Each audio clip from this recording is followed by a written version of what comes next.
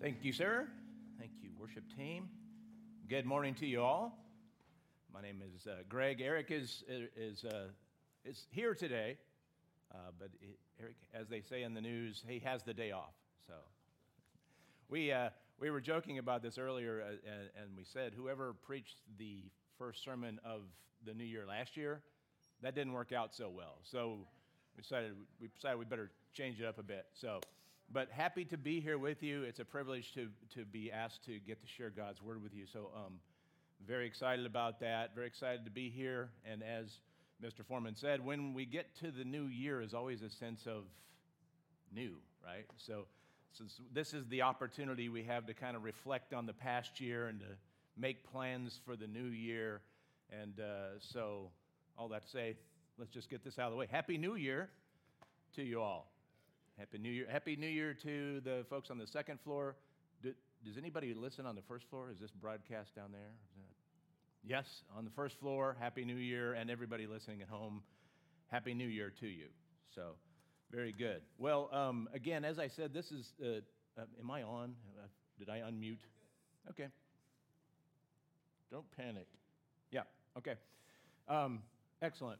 Yeah, this is the opportunity, again, when we start reflecting on over the past year. I don't know if you've seen them, but this is typically the time when you're watching TV and they start showing you pictures of people who died over the past year.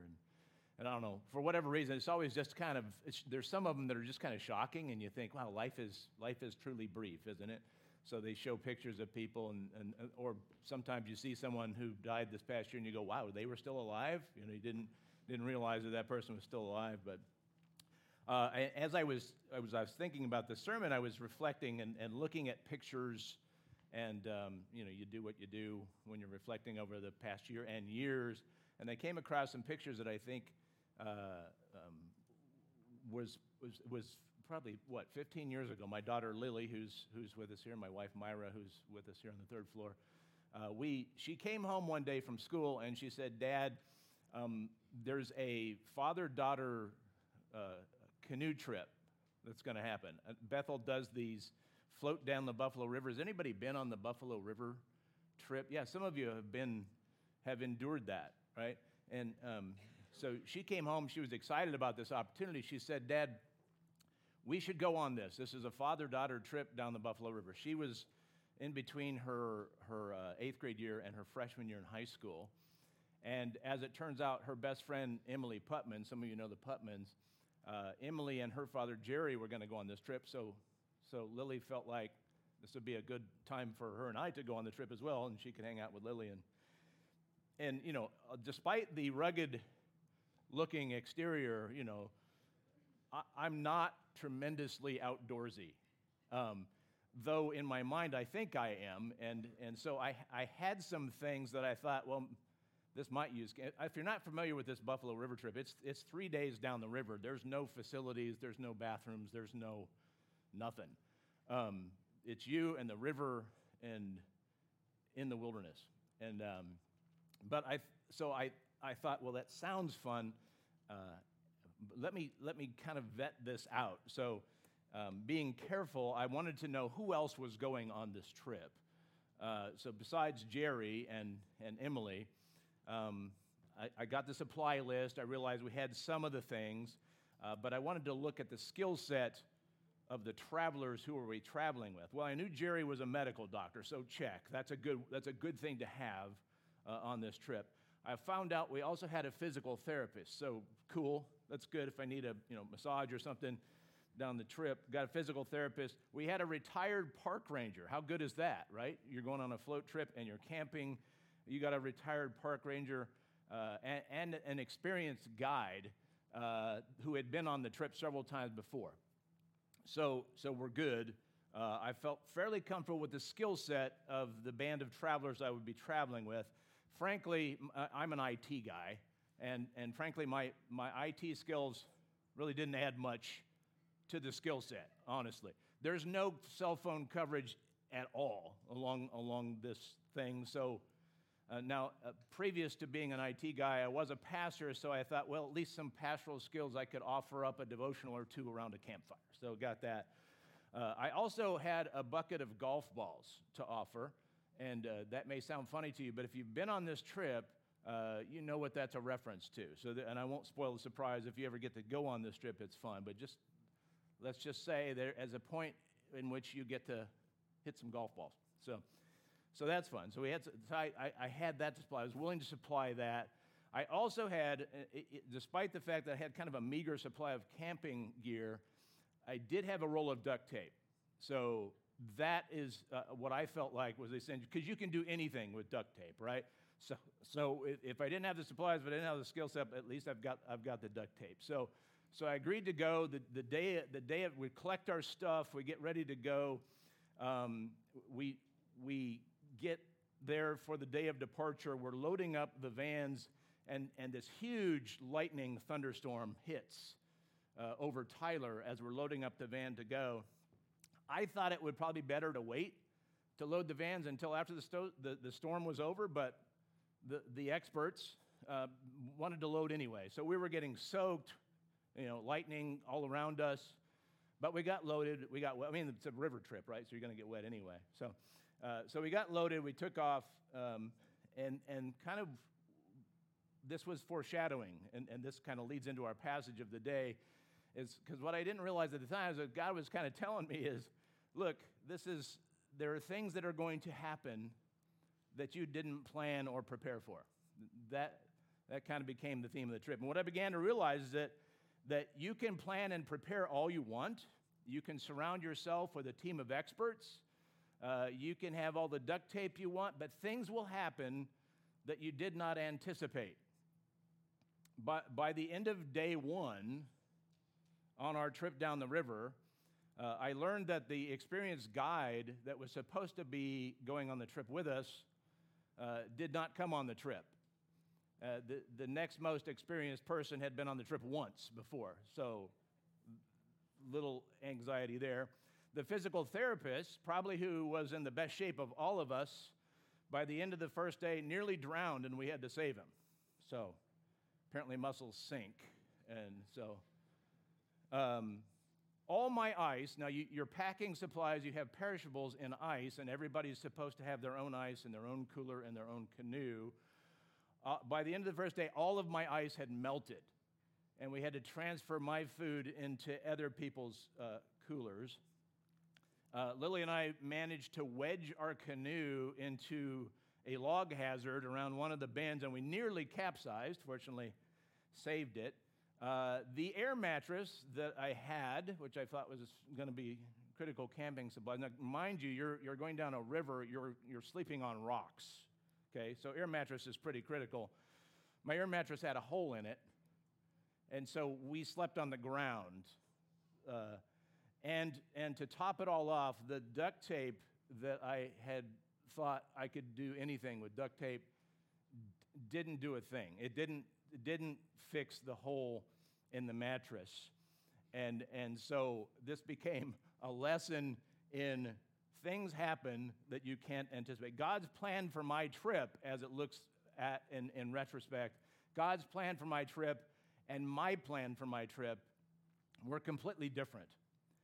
I thought I had all the preparations made for an enjoyable river float down the great outdoors of Arkansas, but I got an entirely changed perspective on these 3 days down the river about trusting God as opposed to trusting my own devices.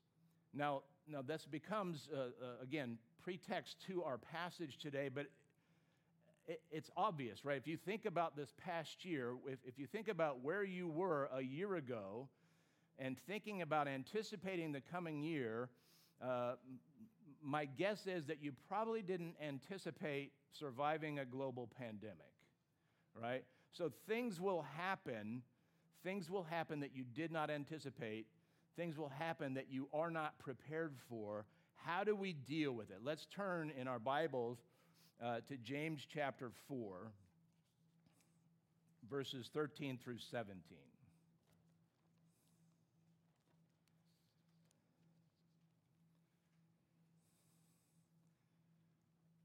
And this is the main idea. The main idea is this: if the Lord wills. James chapter 4, verses 13 through 17. James says this, "Now listen, you who say, today or tomorrow, we will go to this or that city, spend a year there, carry on business, and make money.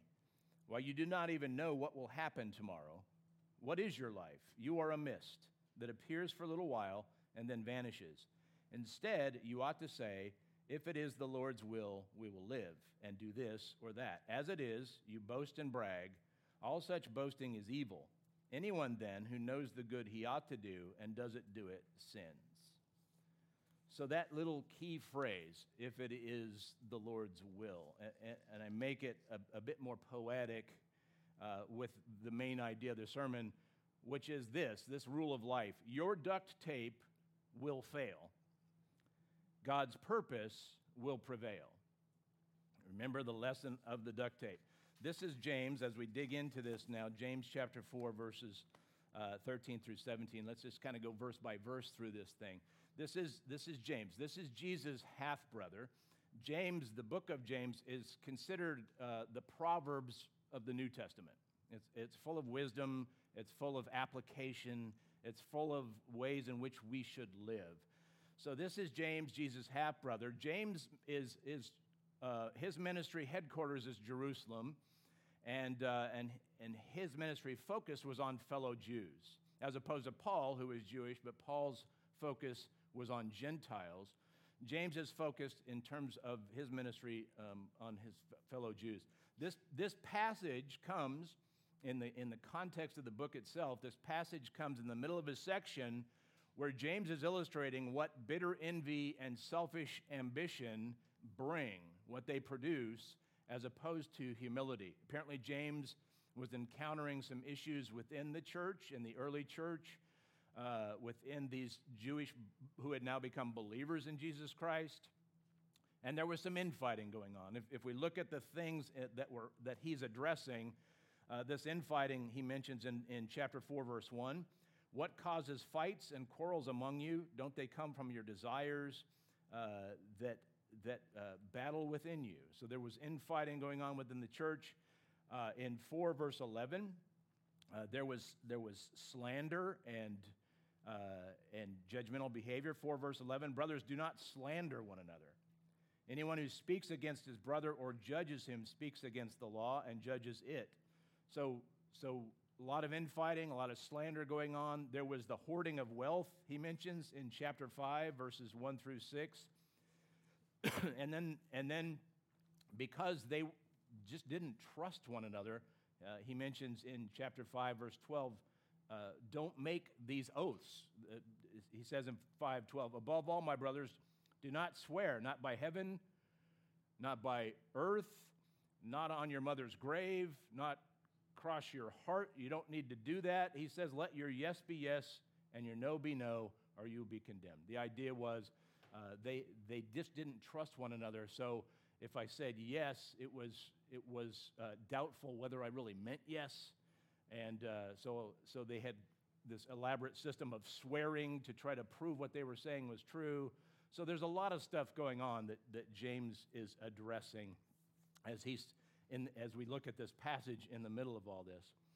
So let's take a look at it. 4, verse 13, he says, now listen, you who say today or tomorrow, we will go to this city, spend a year there, carry on business, and make money. That idea of now listen, some of your translations may say go now, but it's to get their attention. It's to motivate action. It's kind of a reprimand.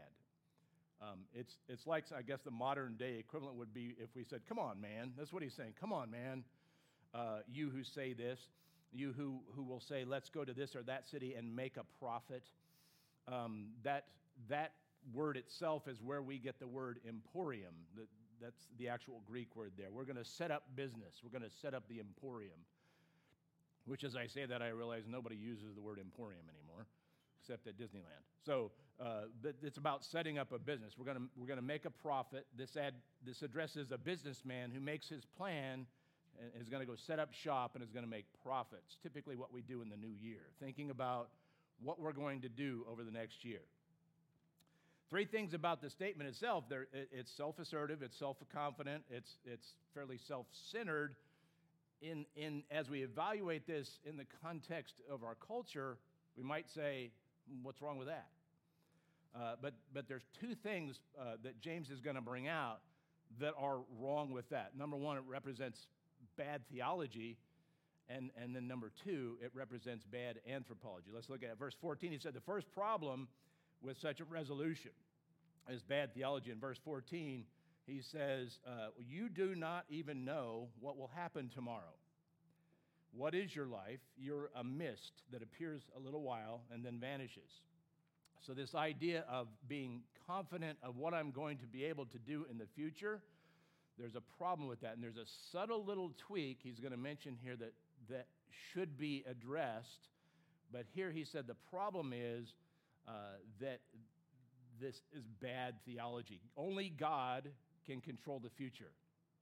You don't know what will happen tomorrow, let alone next year. And again, this past year has surely been an example of that. Second problem is this: we fail to assess, I call it anthropology, that's a theological term, just the study of man, the idea of assessing our human condition properly. And that's the second problem here, is it fails to properly appraise the brevity of life. So this statement, and sometimes our New Year's resolutions become this, can be a bit arrogant in the sense of, I'm going to do this, I'm going to make a profit over this next year. And the problem is, I can't control the future, only God can control the future. And number two, it fails to assess the brevity, and because he talks about vapor, the brevity and the insignificance of a life lived without God is addressed here. What is your life? He uses the term zoe, that's the Greek term for life, as opposed to bios, where we get the word biology. So he's talking about what is your life, your zoe. It refers to all of life, that is the life that is observable. It is, if I were to tell you, tell me about your life, you would begin immediately to understand that as I'm asking you to tell me about your zoe as opposed to your bios. If you thought I was referring to your bios, you would say, well, my life, my pulse is about 50 to 60 normally. My blood pressure is, 140 over 80, and my oxygen uptake, so on. So that would be your bios. And nobody would respond to tell me about your life by telling me about your bios. Okay, so we understand what he's saying here. What is your life? He's referring to your zoe. This is what you post on Facebook. This is what you want people to know, I guess. What is your life? Your life, as recorded on Facebook, it describes that which animates life.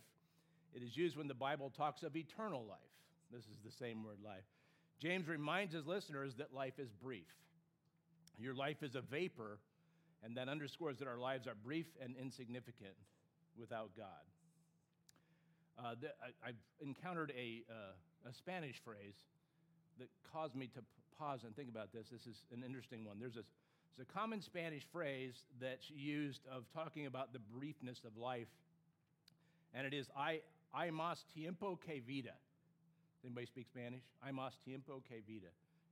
That literally means there is more time than life.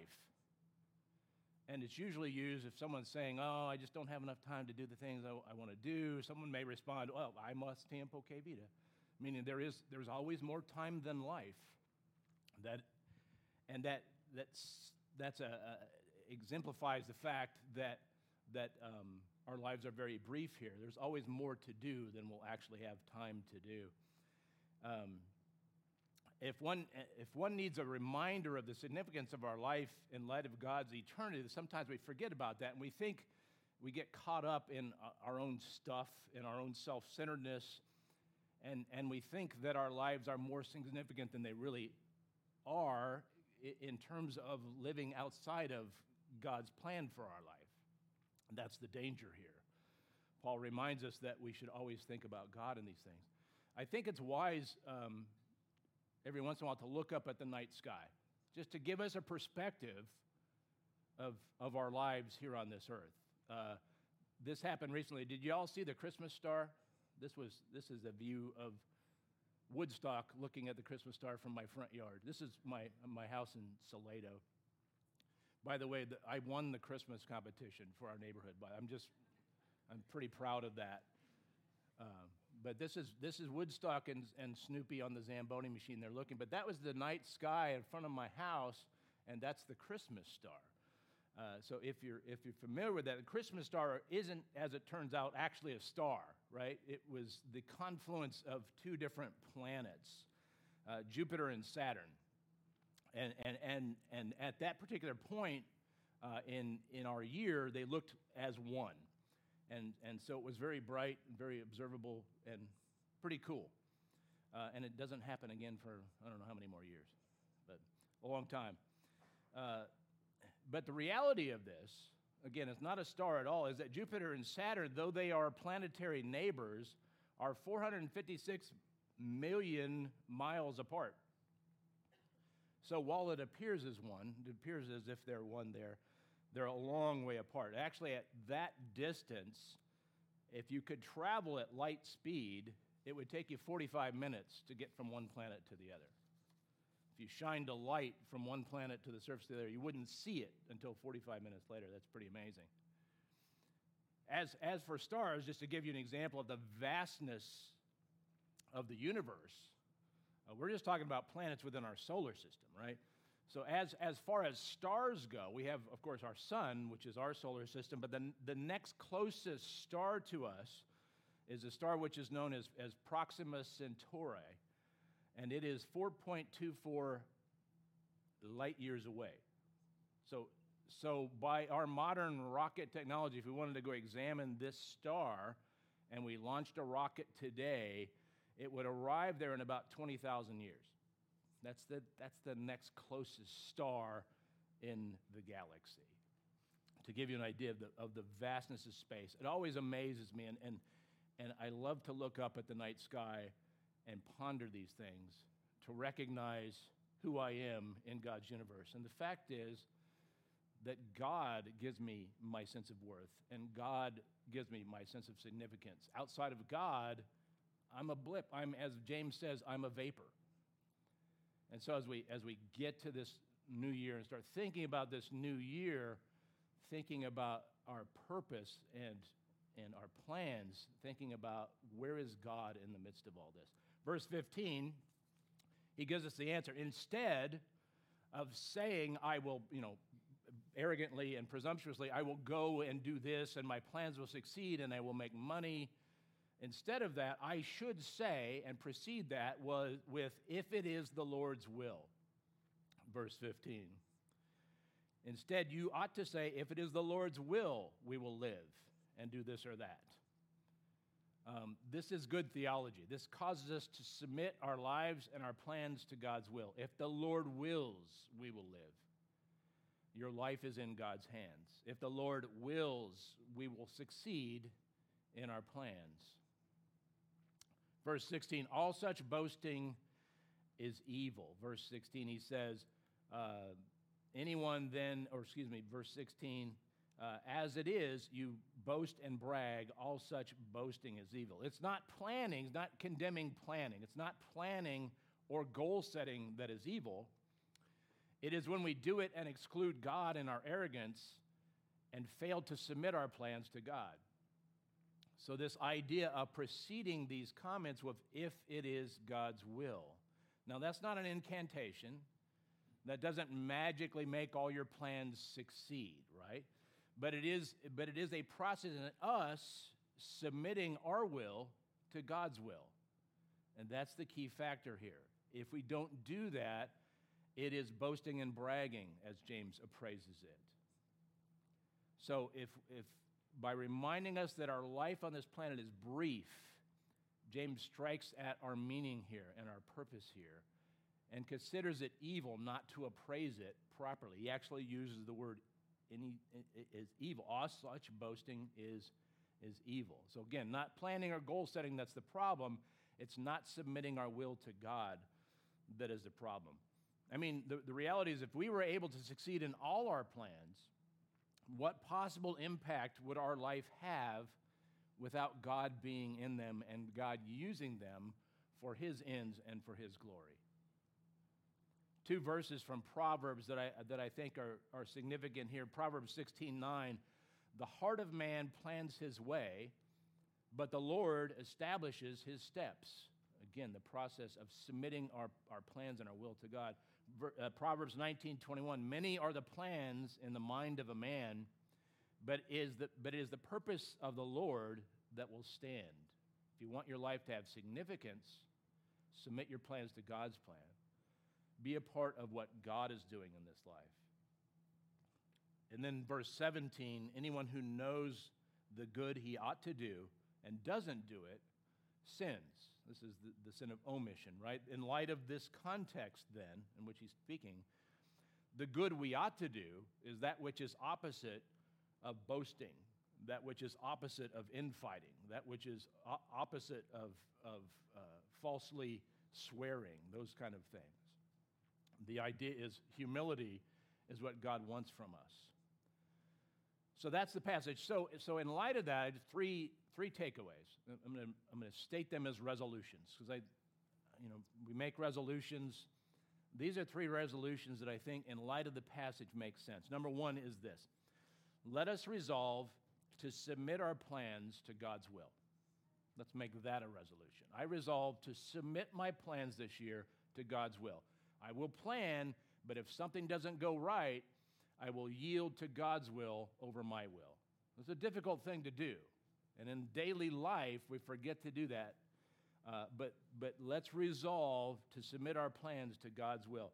There's a beautiful verse I happened upon in this regard that I think if you don't have a devotional, or you don't get a devotional for this next new year, or you don't start reading through the Bible or whatever else, this one verse, if you could wake up every day and have this one verse, this would be the one. Psalm 143, verse 8. You can jot it down. Psalm 143, verse 8. It says this. Again, this is a brilliant way to start your day. The psalmist says, let me hear in the morning of your steadfast love. That is the Hebrew phrase is kesed. It is his loyal love. Let me hear in your morning of your steadfast love, for in you I trust. Make me know the way I should go, for to you I lift up my soul. I yield myself to you.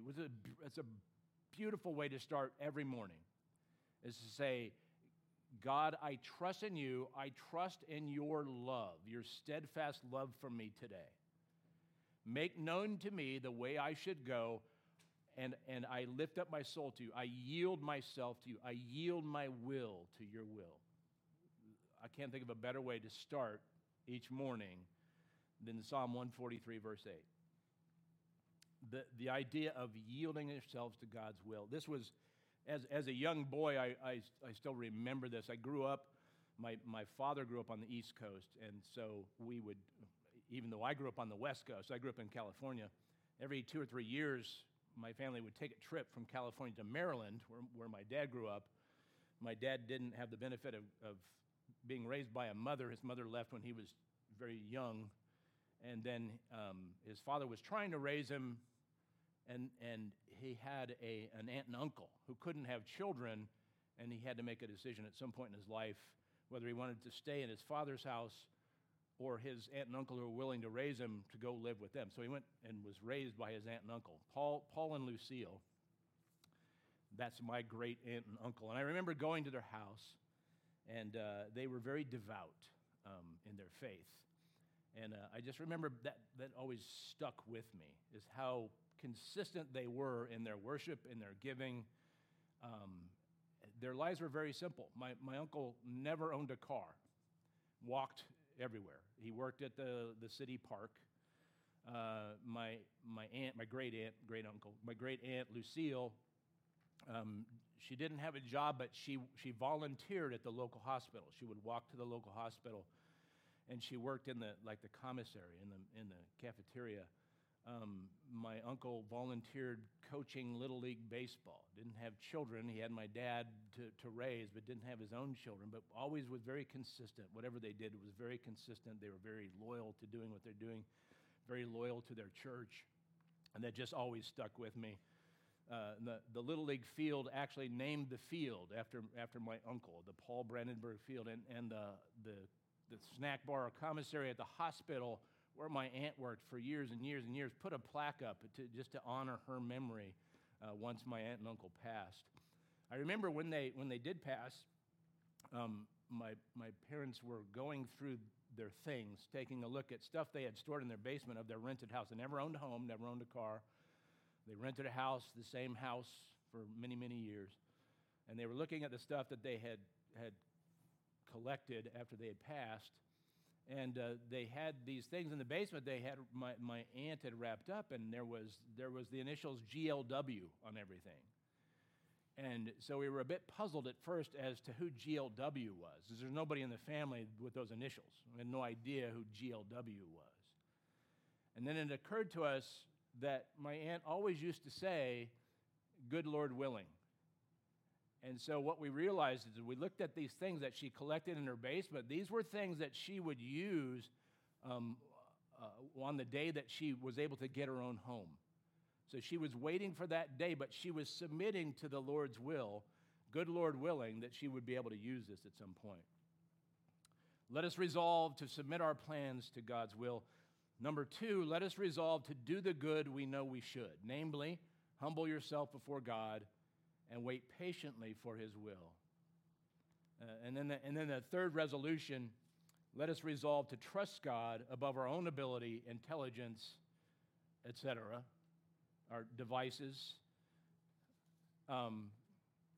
Let us resolve to trust God above our own abilities. Don't trust the duct tape.